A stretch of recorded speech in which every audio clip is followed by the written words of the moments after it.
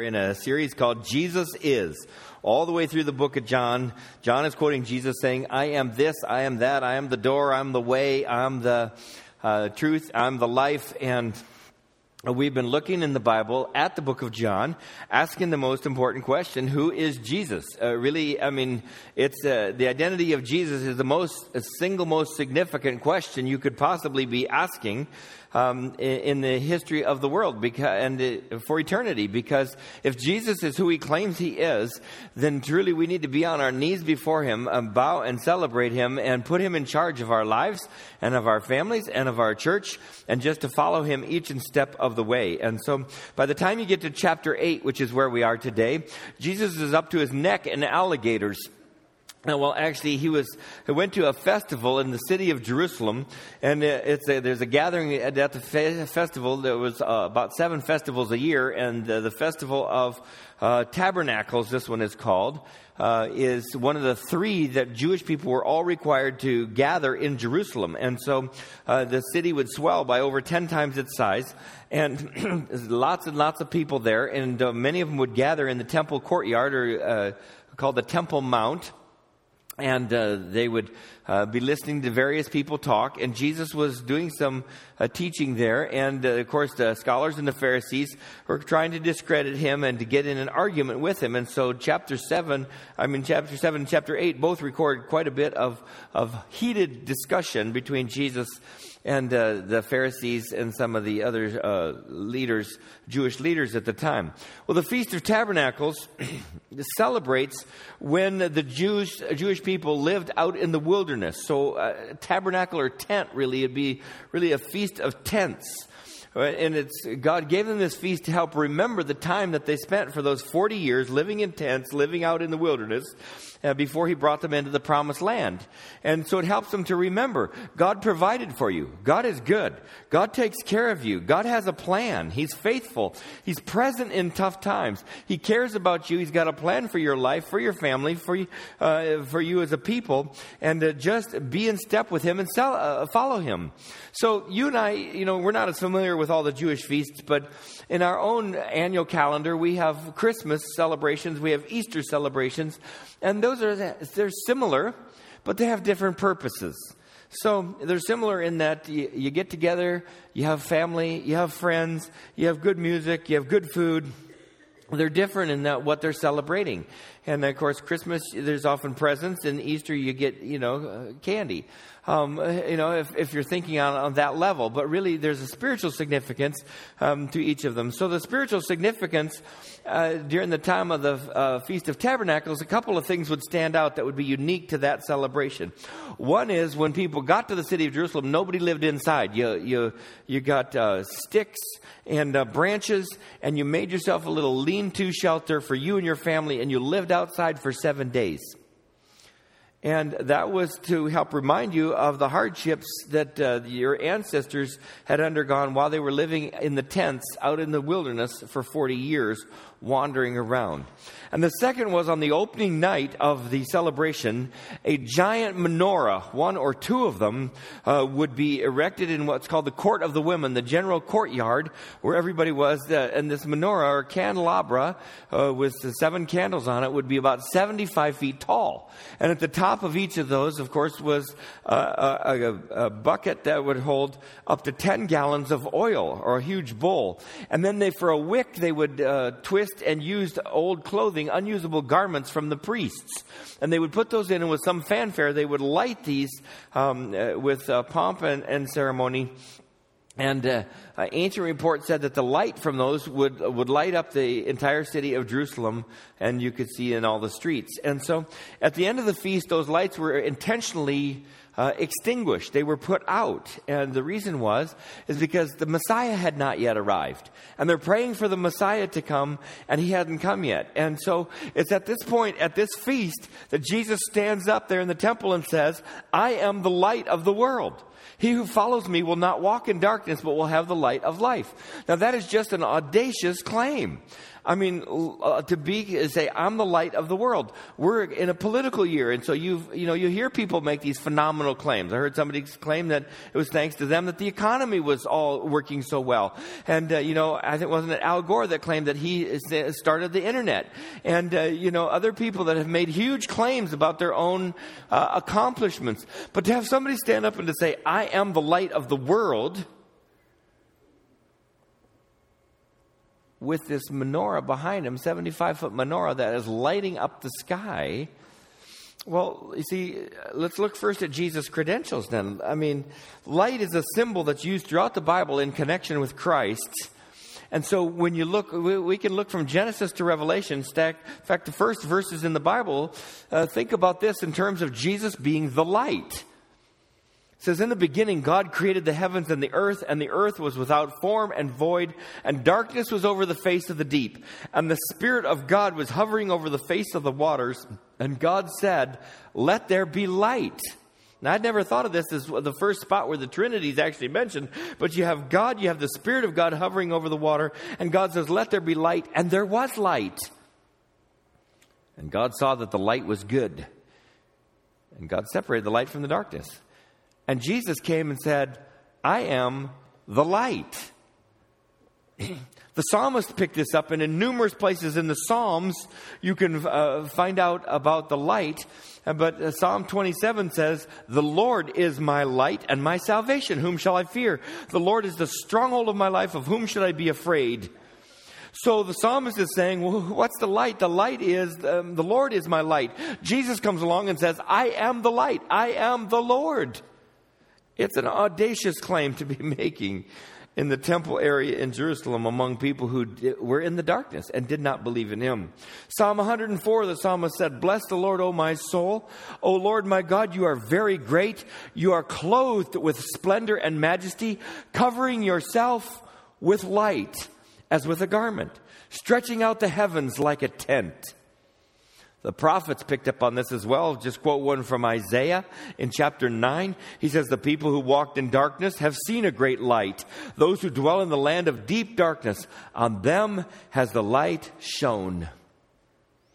You know, you get just before the life of Christ, and there was this couple, Elizabeth and Zechariah, who the Bible says were righteous, had prayed. He was a priest. They had prayed and prayed to have a child and found that they were not capable of that. And they had continued to pray and to grieve and to hope and to try and to wait, and it never happened. And before you know it, they were grandparents' age. And he went to the temple to do some of his work, and an angel appeared to him in the temple as he was offering for the gift for the people and said, your prayer has been heard.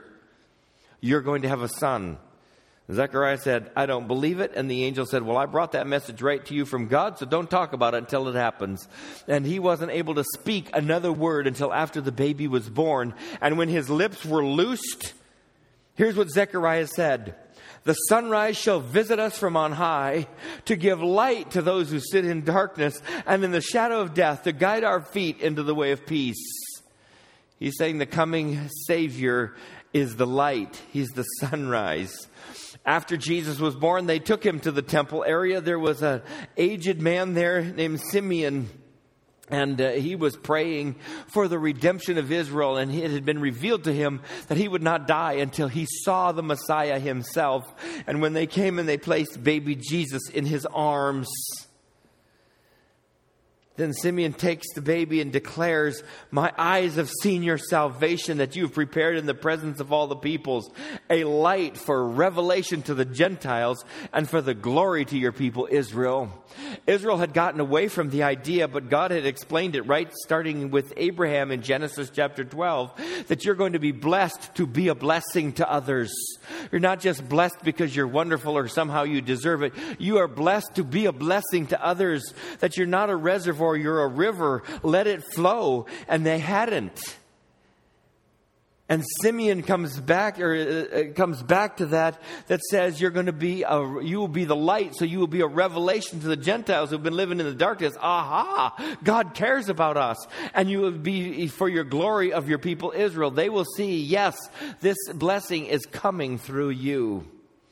When Jesus started his ministry right at the beginning of Matthew, Matthew makes the connection with the prophecy of Isaiah when he says, the people who dwell in darkness have seen a great light, and those living in the region and shadow of death, on them a light has dawned. And Jesus began to preach, repent, for the kingdom of heaven is at hand. Then you get to John, who's writing this gospel that we're looking at, and his first verses in chapter 1 say, in the beginning was the Word was with God, the Word was God, he was in the beginning with God. All things were made through him, and without him not anything was made. That which was made in him was life, and the life was the light of men. The light shines in the darkness, and the darkness has not overcome it. Or translated another way, the darkness doesn't understand it. Darkness didn't get it. That Jesus in human flesh was God. He was the light of the world. Later in explaining this, John explains about Jesus. This is the judgment. The light has come into the world. But people love darkness rather than light because their deeds are evil. For everyone who does wicked things hates the light and does not come to the light, lest his deeds should be exposed. So when we come to the light, we too are exposed and then forgiven and purified by Christ. Let's look at the claim of Christ to be the light. Not only did he have the credentials to be the light because he was God in human flesh, but he claimed to be the light. He didn't claim to be a light. He didn't claim to be another light. He didn't say he's holding the light or that he has the light or even that he's the way to the light. He is saying, I am the light of the world, the one and only. So here he is stating this at the Feast of Tabernacles right in front of the menorah there in the temple area, which basically the menorah or the candelabra reminded people of the Shekinah glory of God because it draws their attention back to the time when the people came out of slavery in Egypt into freedom, but they were in the wilderness and God led them. Do you remember that when they left Egypt, Pharaoh had said, go, just go. And then afterwards said, wait a minute, that was my free slave labor. No way can I possibly replace them. And so he sent his army after them. And suddenly there was a pillar of fire standing between the people of Israel and the Egyptian army. It was God. And then during the daytime there would be a pillar of cloud. It was God. It was God's Shekinah glory. And Jesus is drawing their attention back to the cloud and the pillar of fire in the wilderness. And he's saying, I'm the one who was with you then. I was the one who protected you from Pharaoh. I was the one who guided you through the wilderness. I was the one who was there enveloping the tabernacle. I am God's glory. I am the glory of God. Now that is a bold claim. I want us to consider just a few minutes that cloud and the pillar of fire and the importance to the children of Israel. It says in Exodus 13, the Lord went before them by day in a pillar of cloud to lead them along the way, and by night in a pillar of fire to give them light, that they might travel by day and by night. And the pillar of cloud by day and the pillar of fire by night did not depart from before the people. God spoke to them from the cloud. God disciplined from the cloud. God protected them from the cloud. He guided them from the cloud or from the pillar of fire. At no time during their wandering could they look up and not see the pillar either of the cloud or of the fire in the sky. They were constantly aware of the presence of God. God is with you. God's watching you. God's leading you. God's guiding you. And yes, He's taking you through some tough times. And some of those people learned the hard way. God was working His plan in their life, and it was a challenge. It was difficult. And instead of saying, let's follow God, let's be in the center of God's will, that's where the love and joy and peace abide, is when you're right in the middle of where God wants you, even when it's tough. Instead, they whined and groaned and moaned and complained and dragged their feet and basically made life difficult for the leadership, for Moses. And instead of leaning into what God had for them, God had to drag them into it, kicking and screaming. When I was in high school, I had to take geometry. You know, it was a prerequisite to graduate from high school, to go on to live a successful life. You wanted to graduate, so you had to take geometry. And I had a teacher named Mr. Hill. And I didn't really work all the angles, and I wasn't that great of a student. And my attitude certainly wasn't right. And I can remember one day in class, maybe more than one, but one particularly stood out because I even looked at Mr. Hill and I said, you know, this class is a drag. I'm not quite sure what I was expecting. Maybe I thought I would have a little sympathy for the difficulty of the subject. Does anybody else here ever think geometry was a drag? Okay, well, don't tell Mr. Hill, because I said that to Mr. Hill, this class is a drag. And he said, you know what? He said, if you wanted, you could pick up your books and go down and see the principal. Tell the principal that, and then drop this class. I said, what? He said, well, you haven't added anything positive since the start of the semester to the class. The class would be better off without you, and it's okay with me if you don't take geometry. It was a wake-up call for me to think that he wouldn't be thinking like I was. He was thinking, I'm dragging you through this. I'm trying to guide you through geometry, and you have to be dragged through this. You know, their story really is our story as well. God's presence is with us. His light is for us. God provides us His protection. He provides His leadership. And, you know, those people, when they needed water, God provided water. When they needed food, God provided food. When they complained, He upgraded it to include meat. And they're on this journey somewhere that God has chosen for them. And all they have to do is follow God and say, thank you. That's what we need to do. Follow the light. Follow God. Share the joy. I mean, Jesus, as the light of the world, assured them and us that His presence with us, He's with us, and He's God.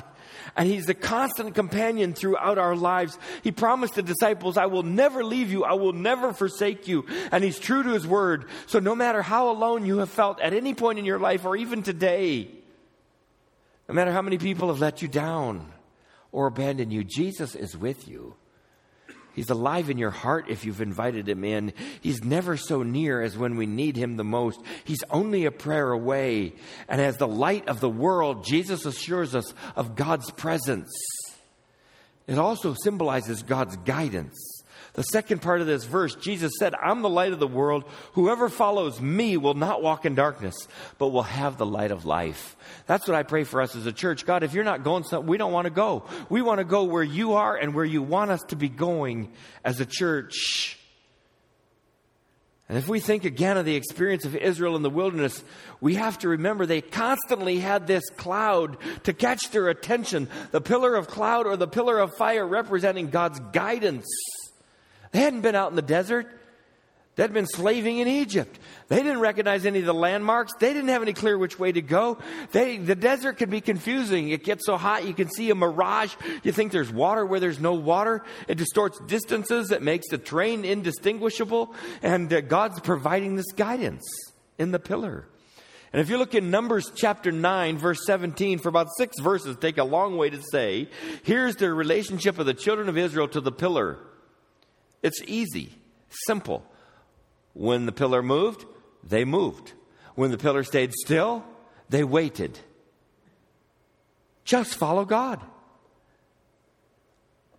Because Jesus is the guide. The pillar was there to guide them. So not only can He show us the way out of darkness, but we can seek His counsel when we have major decisions to make. We pray, God, where are you? Where are you going? That's where we want to be. That's where we want to go. He has our best interest in heart. And there's no better place to live than in the center of God's will, even when it's tough. As a church, that's exactly what we're trying to do. You know, we've worked for over a dozen years to hear the city say yes, and finally they did. And it was contested, so they said yes again with a 5-0 vote. It's opened a way before us. We didn't do that whole study to just wonder, would the city say yes? We believe God's guiding us somewhere. So Bonner wasn't the only one to say, do this faster. I want to see this in my lifetime. He'll have to watch from heaven. But for us, I don't want it to take the 10 years. The city said, okay, you can take 10 years to do that. Because it's possible to do it in 2. And so we talked to a guy who I thought would help us with the campaign portion, with the finance portion, and his name is Robert Hopper. He's going to be here next Sunday, so you can meet him if you want to. And he said, this isn't just a financial thing, this is a spiritual journey. For each person to say, God, if you're alive in me, and then I belong to you, you own me and all my stuff. What do you want me to give to you? What do you want me to do for you? Am I pleasing in your sight, dear Lord? What would you like from me? And he invited us to say, begin a spiritual quest, a spiritual journey. And so we had him here for a day, and he got talking to us. I'll tell you one blessing from the day. He mentioned somebody in a different church. He's helped over 100 churches get ready to do what they think is the next step. And he said there was in one church there was a man, and the man came and said at the end of the presentation, I love the Lord so much. I just love this church. I'm going to keep working, and I'll just give you my entire retirement account. Now, I wasn't sure I'd heard this right. He said, I'm going to just give my entire retirement account to the work of the Lord because it will help people hear about Jesus around the world. I'll just keep working. And he did into his 80s. Well, we came out of that meeting here at our church with 30 of our leaders, and one of them came to me and said, you know that story about the retirement account? I said, uh-huh. I said, I was impressed. The person said, I was too. In fact, I'm going to do that.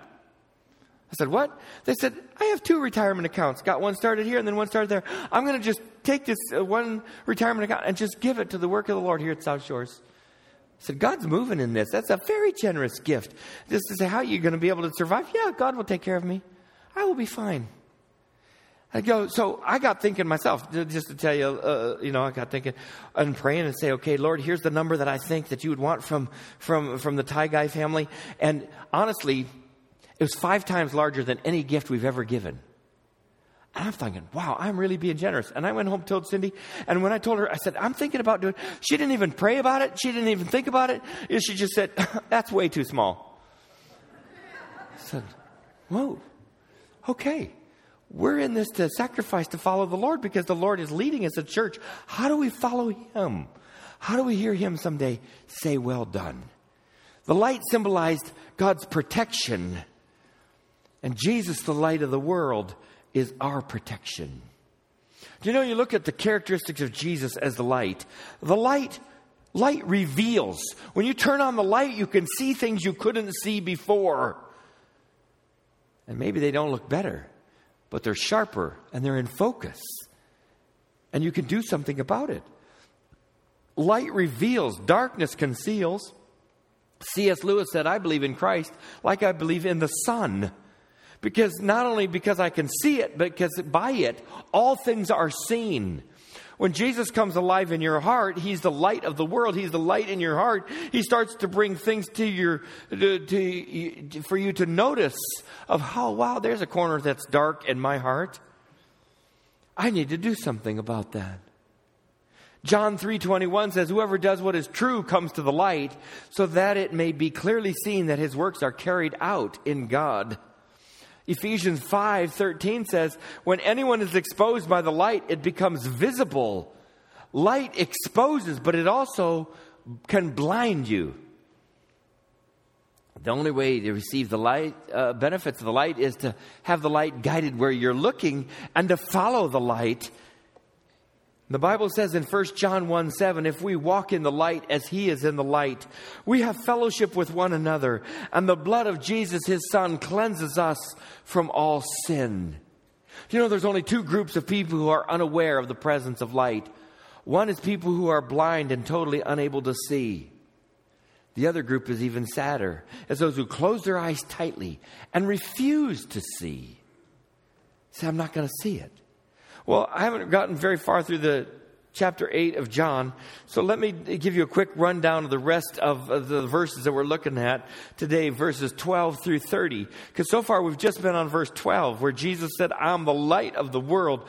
But the people challenge his statement, and Jesus defends his credibility of his testimony. And none of those who hear him argue the validity of his claims. They just quibble over technicalities. And in verse 24, Jesus says, I told you that you would die in your sins. For unless you believe that I am he, you will die in your sins. I want to go back to that little phrase, I am he. Because in Greek, it's two words, ego, eimi, which ego means I, and eimi means I am. So it would really be, unless you believe that I am, you will die in your sins. I am is the same name that God gave to Moses when Moses said, who am I going to say sent me? I am. It's the verb to be. I was. I am. I will be. In other words, I'm the constant. I am. And Jesus has numerous I am statements that we'll be looking at.